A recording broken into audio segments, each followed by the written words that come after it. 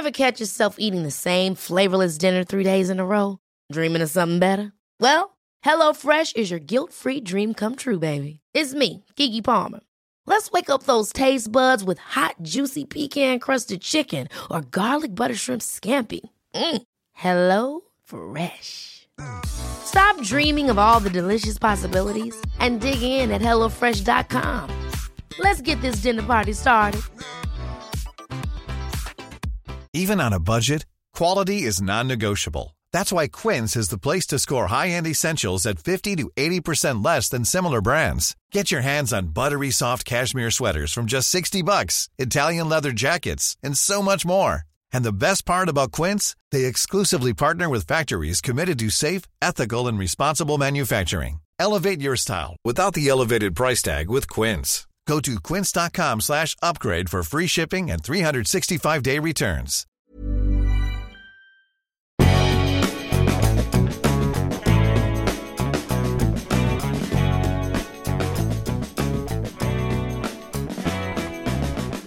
Hello and welcome back to Mads World. I'm your host Mads and I hope you've been enjoying the show so far. If you have, please remember to subscribe, rate and review the podcast as it's the simplest way to help out the show. Or find me on social media and tell your friends about it. I've decided to start reading out my favourite reviews each week from Apple Podcasts, so go and leave a review and I might read it out. My favourite review this week is from Helen01 who says, Maddie has me laughing out loud every episode. I honestly feel like she's in the room with me and I'm not sat alone at my desk. Easy listening and funny. Thank you so much, Helen. This week I'm joined by podcaster, activist, writer and speaker Sangeeta Pillai. Sangeeta is the founder of the South Asian feminist network Sutras, which is all about tackling taboos within the culture. She's a creator of Masala podcast, seen as one of the top feminist podcasts in the UK, featuring truly diverse experiences and voices. Sangeeta is a 5 times winner at the British Podcast Awards, as well as the winner at the Audio Production Awards 2022. She is also a winner at Spotify Sound Up 2018 and was also nominated as a Changemaker at the Visionary Awards in 2022.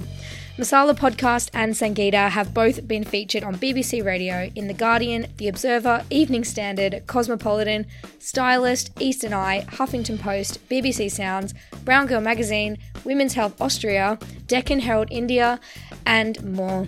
Sangeeta is also the creator of the Masala Monologue series of writing workshops and theatre shows in the UK and the US.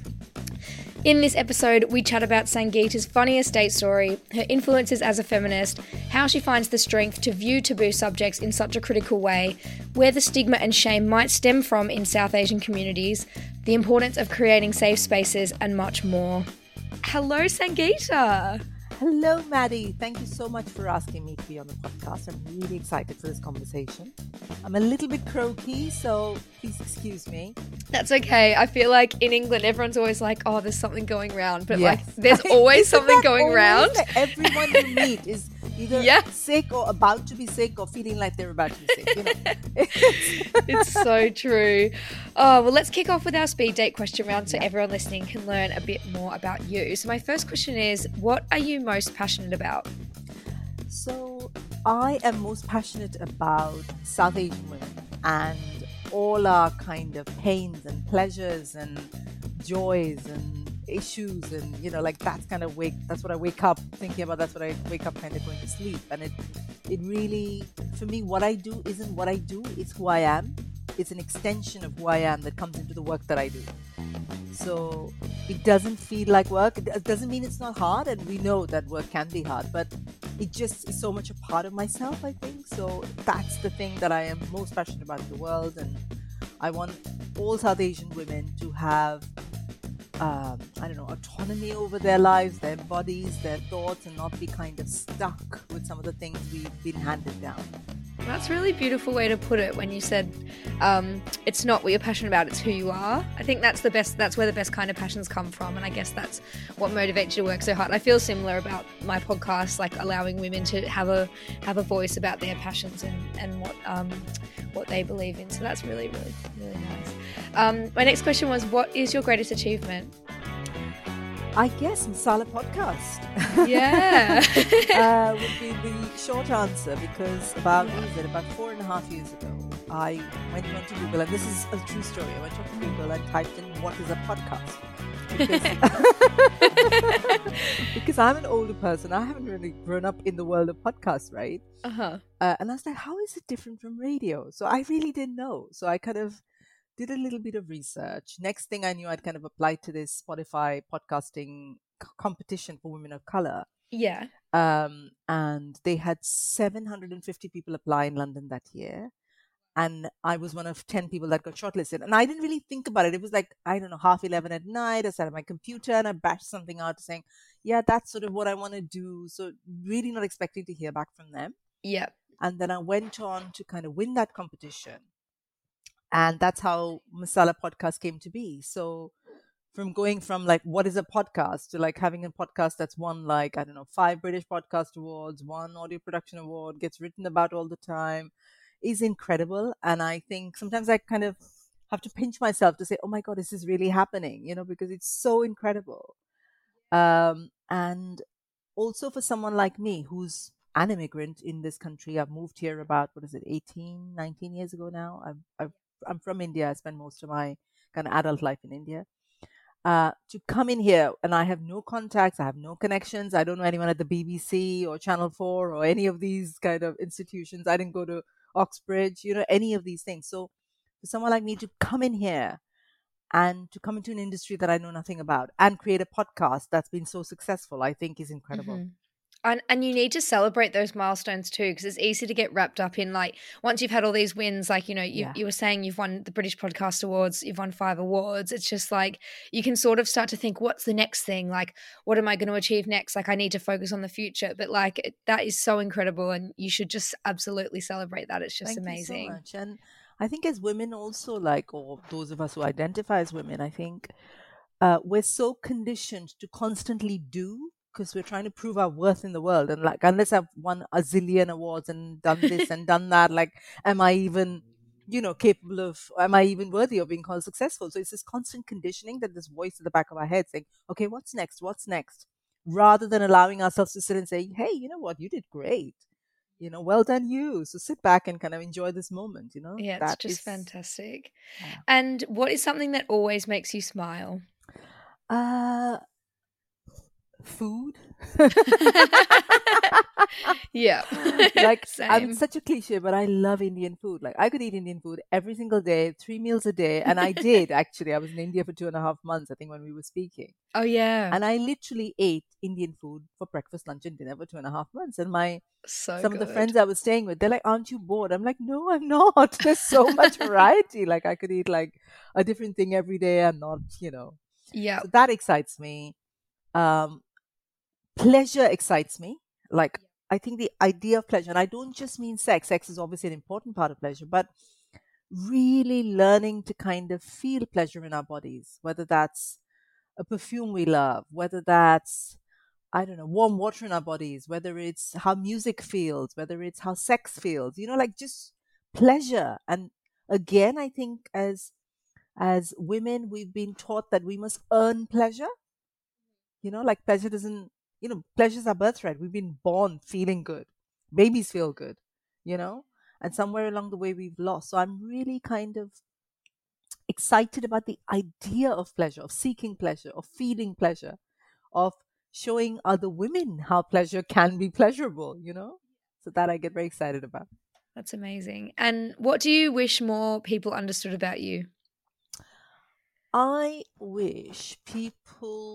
think sometimes people have a perception that you just kind of rock up and you do something and it becomes really good and then you become famous and whatever. But it's not like that. Yeah.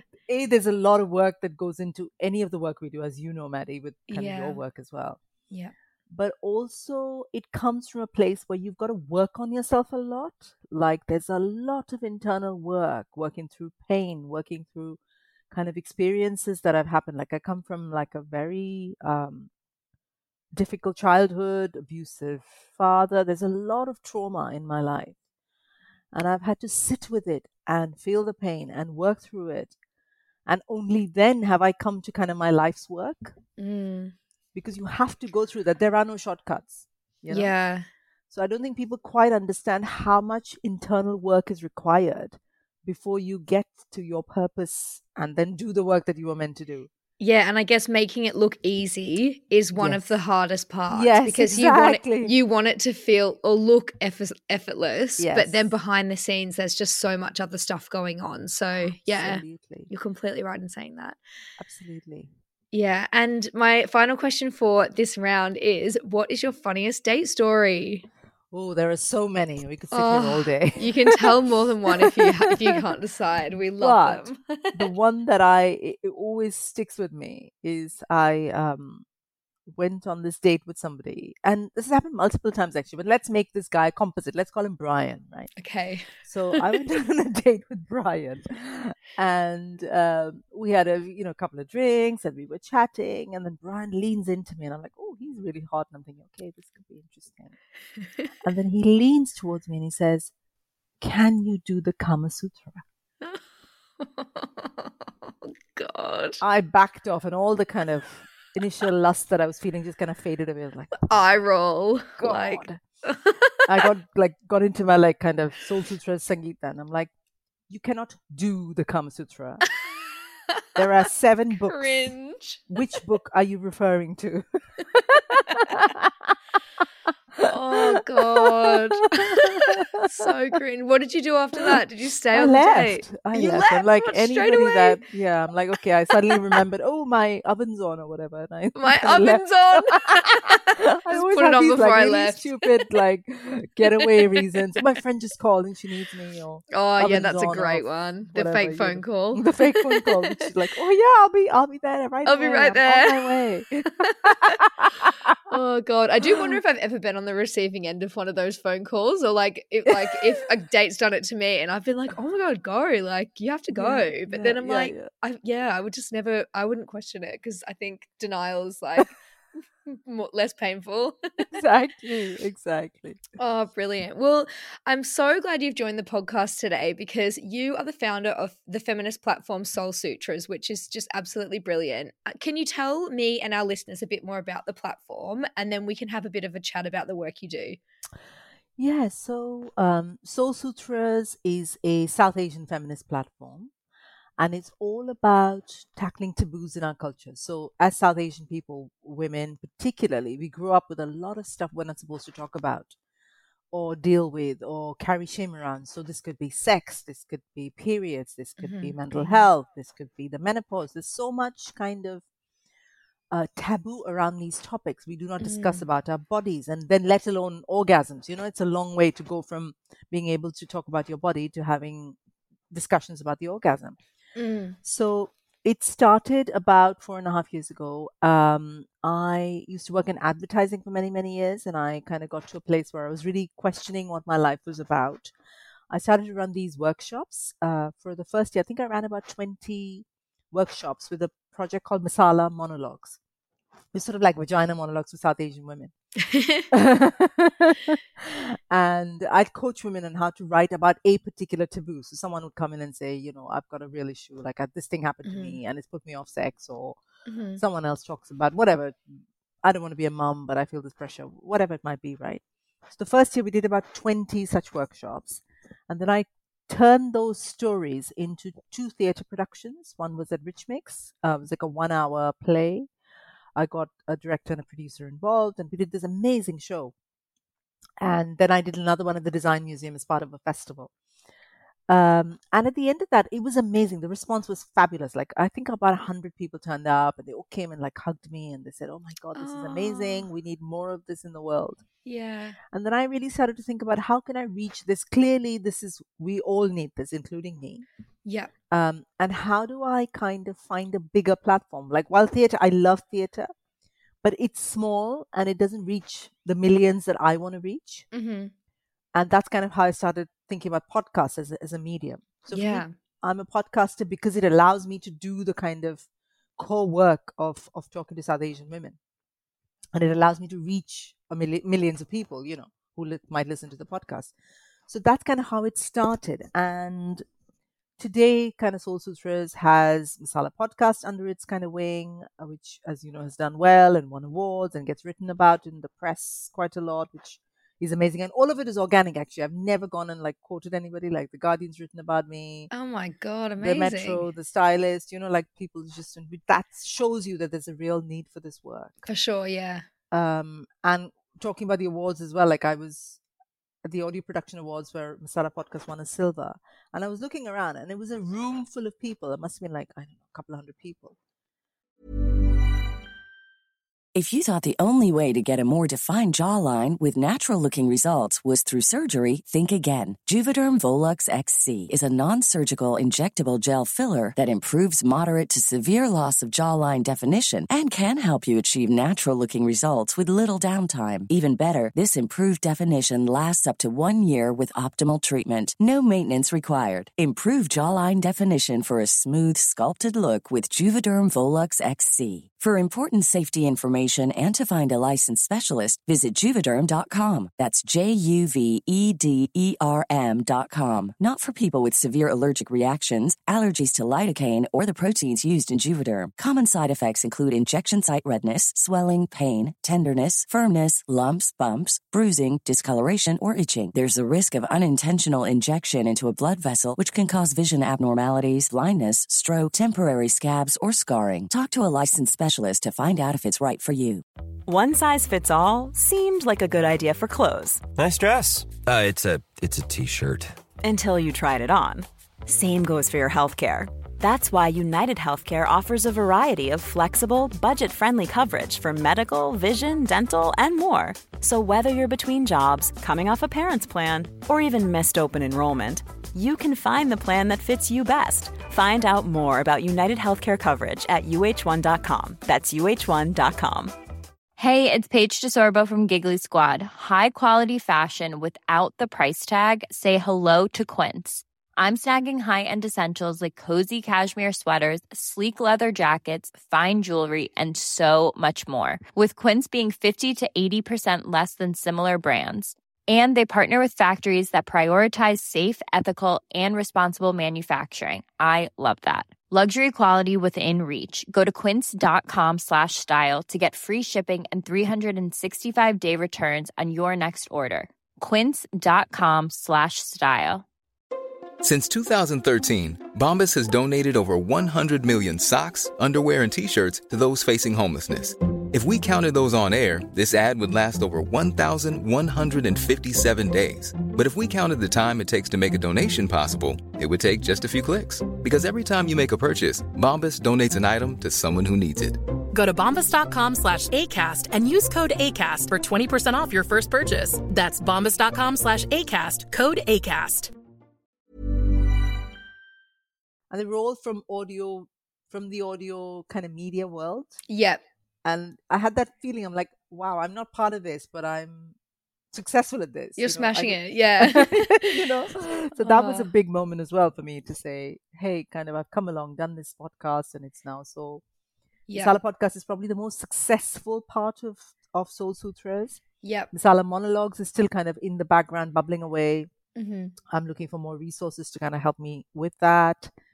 I'm starting podcasting masterclasses online. I've been doing a lot of podcasting workshops for people. Yeah. So a lot of people write into me to say, oh my God, I've got this podcast idea. I don't know what to do with it. Yeah. And podcasting is still, it's changing, but it's very much a white man's world. Like the big dudes are the people earning the big bucks are men. I think only 17% of podcasts are by women. Exactly. Which is crazy to me. And if you look at women of color, yeah, I don't even know what the percentages are. Like I've looked online, you can't even find figures. It's that minimal. Yeah. So I feel really passionately that podcasting is a great opportunity for women like me to kind of talk about the things that really kind of are important to them and you want to kind of convey to the world. So podcasting is a big part of Soul Sutras now. Yeah. And again, then I speak on panels, and I've spoken at the WOW Festival and Emerge Festival and various festivals. And amazing. So that's kind of what Soul Sutras does. So it's like an umbrella platform for South Asian women to tackle taboos in our culture. It's come so far. It's amazing. It really has. And for me, the kind of biggest thing is like, I want women like me to feel less alone in this journey. And I want women like me to hear the stories of other women and know that they're not alone. There's we're all battling this stuff. And it's important to challenge some of this stuff that we're told is like, that's our culture, and it isn't. It was our culture maybe, I don't know, a couple of 100 years ago, but it needs Yeah. to evolve. Every culture needs to evolve. You've mentioned the platform was born from your own personal struggles that you've experienced. How did you find the strength beyond that to view taboo subjects in such a critical and feminist way? So I grew up in a very traditional family from Kerala. I grew up in Mumbai, which is sort of like a big crazy city like London.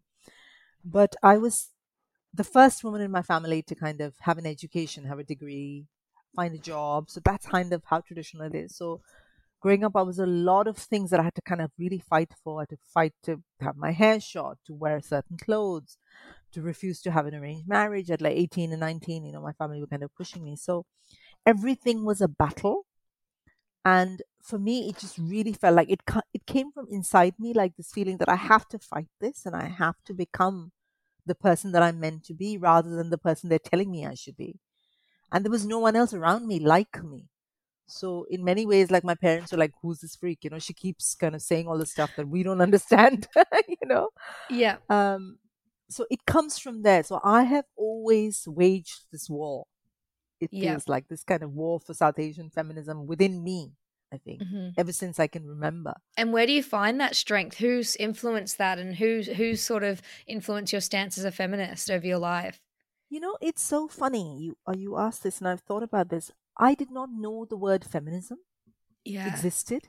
So in India, we didn't know feminism. Like in Hindi, I don't even know all the languages that I speak. I don't even know if there is a word for feminism. It's so removed from our experience. Even now, when I go to India, a lot of people will say, I'm not a feminist because, they've not caught up with that kind of idea of feminism that we have. So I think in answer to your question, there were no role models. I had to be the role model for myself. I had to find this kind of voice, this little girl inside me. Who had to pipe up and say, oh, but I don't agree. I don't want to do this. I don't feel like this is right for me. Yeah. So I had to become my own role model, because there were no role models at that time. There was no feminism. There were no words for feminism. There were no books. There were no podcasts. There were no movies. There was nothing. So I had to form and kind of become this person myself. And perhaps that's why it comes from very deep within me. It's kind of a very core part of my identity, the work that I do and the feminism that I kind of talk about. And what did your friends in the community say when you started voicing these sort of opinions that you were forming? You're crazy. Yeah. You're going to be alone for the rest of your life. Oh, no. Yeah. Who's going to look after you when you're old? I still get this from some family, actually. Oh, you're all alone. We're so worried about you. And blah, blah, blah. And it's comes from a place of love. I've had to accept that, they can only do what they can do, right? They can only be who they are. But the kind of narrative is very much about, if you don't follow this particular trajectory as a woman, as an Asian woman, or if you get married, you have kids, you find a nice, safe little job that doesn't interfere with your kind of mothering and wife duties. Everybody has to do this, and including, and it's so deeply conditioned within us that sometimes I might have kind of quite liberal, educated female friends say similar things to me. Oh, but aren't you worried? Funny enough, in the last kind of month, I've had 5 people say this exact sentence to me. Aren't you worried about what will happen when you're old? Really? Yeah. 5 people have said that to me. From the South Asian female community, or from male and female? Yeah. Yeah. God. And it's not their fault. Like, that's not what I'm saying. I'm saying it's so ingrained and so conditioned within us that women only have this one route to life. Yeah. Where do you think those sorts of ideas stem from? Is it just like the way it's always been? Does it stem from religion? Where does it stem from? I don't think it stems from religion, because if you go back far enough, the kind of I'm a Hindu, so the Hindu texts that I know of, women and men were equal if you go back far enough. But I think culture changed that and society changed that. And I think it probably came from like a time when, women had to be they became property of men, because that's changed. That wasn't always the way. Women had their own money. Some of the most powerful women in kind of ancient Indian society were courtesans. They had a lot of money and a lot of power, and in the royal courts, they were like very respected. So this idea of like our culture doesn't talk about sex, our culture keeps women kind of subjugated, isn't true. Mm-hmm. I just think somewhere along the way it changed. There was some scripts, that, kind of some text that came along. There were different kind of rulers that came into the country, Yeah. including the British.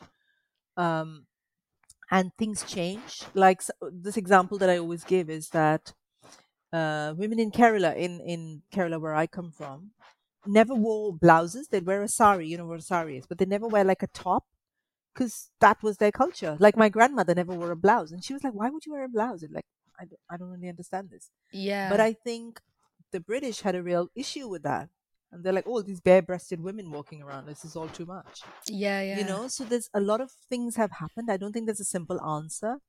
I Mm-hmm. think kind of religion went to a certain direction, the various rulers that occupied kind of India, and then it became more and more patriarchal, and it kind of men had the power. Another example that I want to give you is the Nair community that I come from in Kerala. Yep. It's a matriarchal, it's a matrilineal society. So children would get the mother's name, property was passed on to the mother's lineage, husbands would, like men would come into that household, and when a woman had enough of that particular lover, she would actually put his shoes or his umbrella out, and that was a sign that basically you can leave now. Yeah. Wow. This is the culture, you know, this is the society that I came from. The women had a lot of power, you know, within that. And again, I think in the early 19 was it 19th century, I don't know my dates, but the British had a real problem with this. A lot of Western kind of visitors from that time who'd come to Kerala were like, oh my god, what is this weird structure?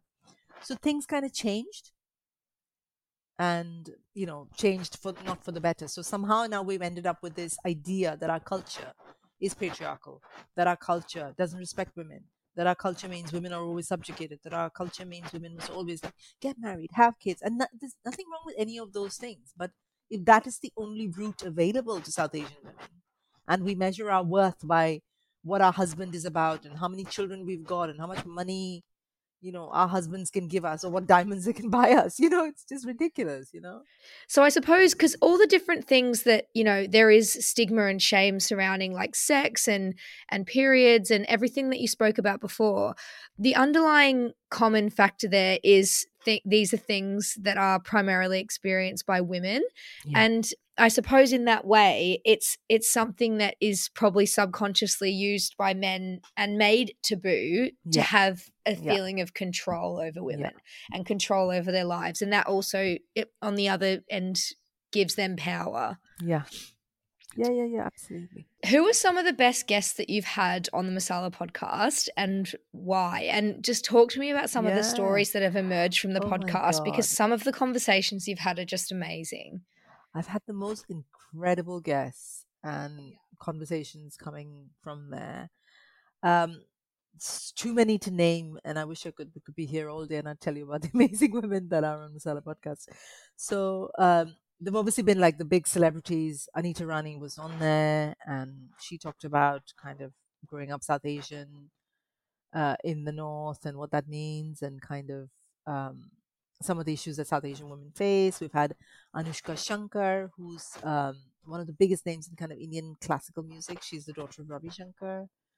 So amazing. And she talked about like something that was really sensitive. She got kind of abused as a child. So she was very vulnerable and very open. And we had the most beautiful conversation about kind of women's bodies and how they don't belong to us, or we're taught that they don't belong to us, that other people have access to it. And we have to kind of protect it, you know, like that's kind of our job. So that was a beautiful conversation. So Sahara Knight was another awesome guest, and she used to be a sex worker at that time that I interviewed her. And she talks about all these men, South Asian men, coming to her with these like auntie fetishes, which I thought was really funny.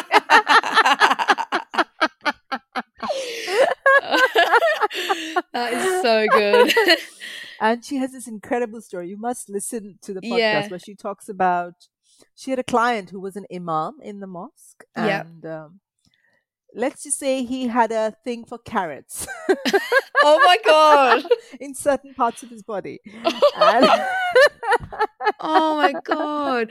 We don't want to kink shame, but that is no, but that so was funny. so funny. I just found the whole kind of like the whole kind of picture of this imam and the carrot and it just was really funny. Oh, that is brilliant. Yeah. And so was she a sex worker in India or No, over in the UK. So she's British. She's South Asian British. I think she lives, Wow. yeah. And she's been in Game of Thrones. That's her big kind of role. Oh, Yeah, she's amazing. interesting. I have to go and listen to this episode. I haven't heard this one. It sounds it's really really good. fun. And it's really fun, and it's really kind of, a lot of people, whether they are South Asian or not, have this idea of kind of porn stars and sex work as being this thing that kind of people are forced into. Yeah. And, and she, is a woman who has a business. She's, very proud of what she does, as she should be. She's a professional. She's very good at her job, so it was really refreshing and eye-opening and fun conversation. I really enjoyed it. Sometimes like sex work as well can be a way for some women to get power and men to get power back over their lives. So it's not a loss of power. It's actually a way for them to feel control over those things that may have happened to them, or not even things that have happened to them in the past. It might just be a way that they can feel control and power and autonomy over their own life. Exactly. And I don't think we talk about it enough. Yeah. I love when you were saying it's such a fun conversation because, these sorts of conversations are so important to make people feel safe. And I'd love if you could talk to me about the importance of creating those safe spaces for South Asian women to share their stories and connect with each other. Because I that's sort of what it all comes down to, isn't it? Is allowing people a space to share, and that makes people feel safe. Absolutely. So if you imagine, most South Asian women haven't got spaces to have these conversations. You might have a friend who you feel close enough to maybe perhaps have this conversation, but there is nowhere in the world where you can go and you're like, oh my God, I have this thing I don't know, I got abused, or I can't have orgasms, or whatever it might be that you want to talk about. So when you create a safe space like Soul Sutras, like Masala Podcast, women will come in, they will listen to the stories of other women. And it gives them the courage and the kind of inspiration sometimes to maybe make changes in their own lives. Like I get hundreds upon hundreds of messages and emails and DMs. You cannot even imagine. And they all say kind of similar things. Your podcast changed my life. Like, it's a big thing. Yeah, that's incredible. I've had women say they've left difficult relationships. I've had women say they've explored their sexuality for the first time. I've had, you cannot even imagine. It gives me goosebumps when I talk about it even now. I can't tell you the details because some of them are quite private. But, this work changes people's lives every single day. Yeah. And if not for spaces like this, there is nowhere for a South Asian woman to go and to hear these kind of sometimes quite difficult areas that can be triggering, that no one's talking about. And what I do is I talk about my experiences in that space. I'm very vulnerable on the podcast. I talk about when I got groped as a 5-year-old, or when, whatever, the first time I had my period and how I was made to feel, or the pressure from the family, or my own mental health. I talk about, I have depression and anxiety, and I talk about that very openly. And when I do that, it allows my guests to be as vulnerable in turn, and my listeners to say, oh, wow, so I'm not alone in this. Other people feel it. That's so empowering. And in saying all of this, what do you hope is the future for Soul Sutras and the Masala podcast? Where do you see it going? How much more? I mean, the sky's the limit, but where do you see what's next for you? I mean, I'm just looking up. There are, I think, 2 billion South Asian women in South Asian countries. Mm-hmm. There are I think 2.5 million in the US, 2 million in this country. So there are a lot of us. Yeah. And we are in all these spaces, and our experiences are very similar. So whether you've grown up South Asian in India, like I have, or you've grown up in the UK and you're British South Asian, or you're American South Asian, your experiences are very similar because the kind of root culture is very similar. So the stuff the baggage that we carry, the pain that we carry, the trauma that we carry is very similar. So I'd like to reach all of these women, and I'd like them to kind of find a safe space in Soul Sutras and in Masala Podcast. And I'd like them to feel less alone in that journey, in their own life journey, so that they can feel like, okay, here's this culture that I was born into, but I can make it my own. I can take these bits that suit me, and I don't like these bits, so I'm not going to take them because other women are saying that I can do that. And so that's the kind of vision for me, to reach all of these millions of South Asian women all over the world. And we have this massive, loving, supportive community where we feel heard and not alone. And that's my vision. And my final question is, how do you maintain such a level of strength in the face of all of that? Is it these women that are inspiring you? Where do you draw it from? I think a large part of it is the women that write to me. Like every single day, somebody wrote to me yesterday about, I'd done this article for the Metro about domestic violence in my own family and kind of how that's informed my feminism. And someone wrote to me to say, oh no, this happened to me. I got loads of messages off the back of that article to say this happened, but we don't talk about it in our community. So these messages of like, oh my God, please keep going. Somebody said to me, a lot of people aren't vocal. They aren't telling you what you do, but you're really helping us in our lives. So please keep doing what you're doing. So I get that all the time. So that's the primary kind of inspiration. That's what keeps me going. And it's my life's work. Like it sounds a bit cuckoo, but I feel like I was put on this planet to do this work. And you're helping so many millions of people, which is just absolutely brilliant to see. And hopefully you can inspire others to sort of take up similar work. And then, even if it's not a podcast, it's speaking to their friends, speaking to people like them, sharing those stories. And in turn, that is so empowering for other people to hear in, just having those discussions in their communities. Absolutely. Oh, thank you so much for joining the podcast. Honestly, it's like 9 a.m. we're recording this. I'm feeling so inspired. I'm going to go out and just attack the day. Like you've absolutely just made my day with this convo. So thank you so much for joining. Thank you. It's an absolute pleasure, Maddie. Thank you for having me. And thank you. Everybody go listen to Masala Podcast. Yes. Support kind of other creators like me and Maddie, and because that's how we kind of move in the world, like more people supporting us. And you don't have to be South Asian. You just have to support the cause. I hope you enjoyed my chat with the wonderful Sangeeta. Please let me know on my Instagram, Twitter, TikTok, wherever, if you have any stories or thoughts of your own to share for the podcast. And remember to leave me a review. Love and Taps. Peace.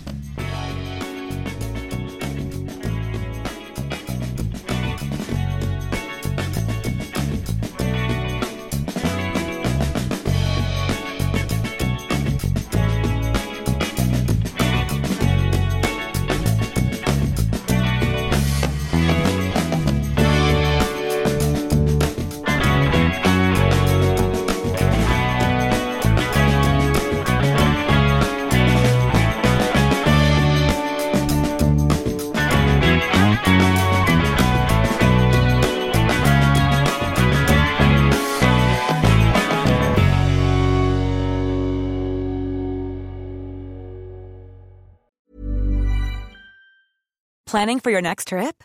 Elevate your travel style with Quince. Quince has all the jet-setting essentials you'll want for your next getaway, like European linen, premium luggage options, buttery soft Italian leather bags, and so much more. And is all priced at 50 to 80% less than similar brands.